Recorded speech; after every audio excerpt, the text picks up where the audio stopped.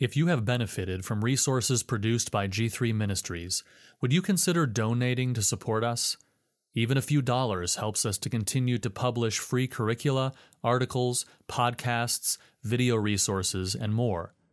Visit g3min.org/give or open the G3 app to give a one-time or monthly donation.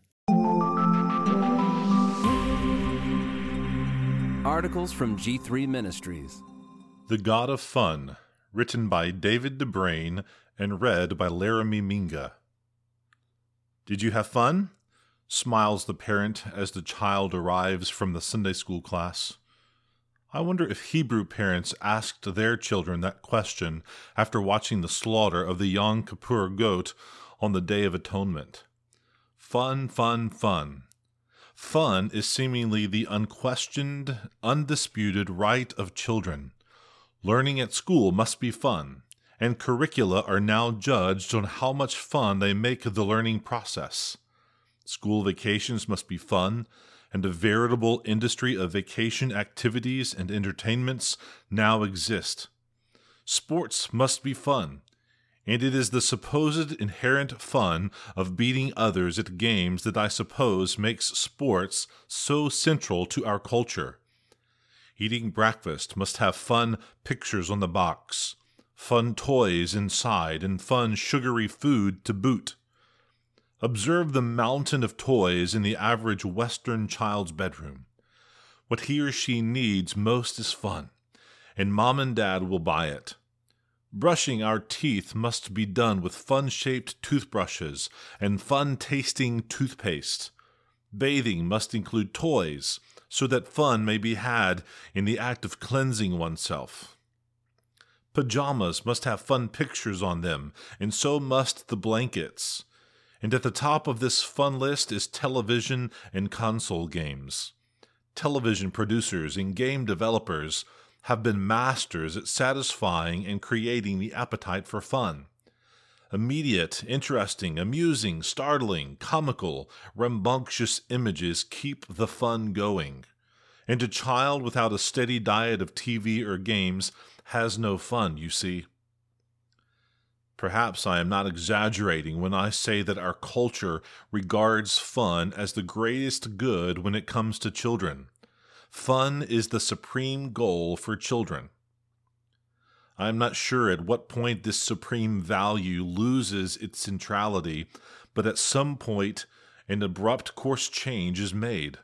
The bored young humans are heartlessly introduced to the truth. Life's not all about fun, you know. This cynical statement is a rather cruel and violent encounter to reality, since nothing in all the child's prior existence could have revealed this fact. From the rising of the sun to the going down of the same, the child is to have fun. I don't know all the origins of this fun as supreme value ethic. I suppose much of it began with Romanticism's idealizing of the child as the paragon of innocence and virtue, and therefore thinking it deserving of a childhood of uncomplicated play. Perhaps it is just the machinery of affluence, too much money and too much spare time. As a parent and pastor, I am concerned with how this idea will shape the religious imagination of my children and the children in my congregation. I'm worried about how teaching our children to love fun above all else will become a major stumbling block to their worship, because the fun ethic has not escaped church life. Observe what we ask our children when they come out of Sunday school. Did you have fun? Indeed, that's what we expect from our children's programs, fun. The materials must be colorful and fun to look at. The activities must be interesting and fun to do.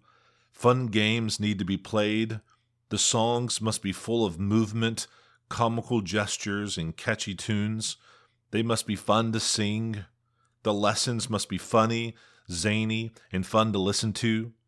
And we judge them a success if our children return with the ultimate value statement, "That was fun."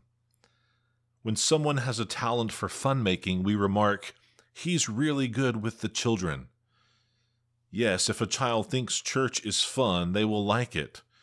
and hopefully we reason they'll become Christians. The problem is this: at what point and in what way do we graduate our children to the understanding that God is not fun? The fear of the Lord is not a fun experience. Singing Holy, Holy, Holy is not fun. One thinks of words like sobriety, awe, hope, or adoration to describe the experience, but fun is not one of them. Preparing sermons is not fun. I enjoy doing it and am greatly enriched by the intense study of God's Word, but it isn't fun, like a silly game on my phone or playing fetch with my dog. Nor is listening to a patient explanation of God's Word a fun experience. Illuminating, encouraging, disturbing, challenging, provocative, perhaps, but not fun. Prayer is not fun. Intense concentration, focus, and meditation on God's revealed character is penetrating, revealing, satisfying, exhilarating, and exhausting, but it is not fun. And the Lord's Supper is never fun. Daunting, intimidating, heart-rending, welcoming, refreshing, but never fun. Worship is not fun, and yet we think fun is the key to creating little worshipers. We face several large obstacles to overcome the fun ethic. First, our church cultures simply take it for granted. It is the way we do things. Therefore, to question it is to disturb the way the machine runs. Object to the fun machinery of modern ministry, and you're just a troubler of Israel who doesn't know how to lighten up and have fun. Second, pragmatism guides our methods. We want our children to be in church and to worship, so we figure that fun ought to be brought in to hook them on church. This is not different from using rock and pop music, promising your best life now, or offering a car raffle in the foyer of the church. We think that ends justify means. Third, we create and sustain this appetite in so many ways outside of church. I grew up in the fun culture and pass it on without thinking. But what did children do before the world smothered them with its fun obsession? They found things to do and make. They learned things. They helped at home. Where they could, they read. They played music with their families. They worshiped at church, and they played. In other words, they were little humans preparing for their adult lives. We, on the other hand, consciously look for ways to entertain and amuse our children, to keep the fun levels high. If the affections of our children seek fun above all else, they have inordinate affections. And it is up to those who shape children to think about how to shape what they value. We are always shaping our children's affections by what we love and what we expect from them. If we expect them to not only play, but work and serve, they learn that fun is not central to life. If we insist that they must learn, even when that learning is not fun, we teach them what learning is like in real life. If we send them out to amuse themselves with sticks and rocks and mud and dead birds, like children always have, we shape them to find and create enjoyment, not wait for it to be given to them. And more to the heart of the matter of the affections. If we teach them to be motivated by the truth, goodness, and beauty of things and actions, we teach them to value things for what they are, not merely for what they supply. If we remove fun as the governing arbiter of value, we prepare them to love things for what they are worth, not merely for what kind of ephemeral thrill they provide. If we insist that they learn to live with their initial boredom with worship, we teach them to postpone their judgment on what they do not yet understand. In other words, we prepare them to be worshipers, not consumers.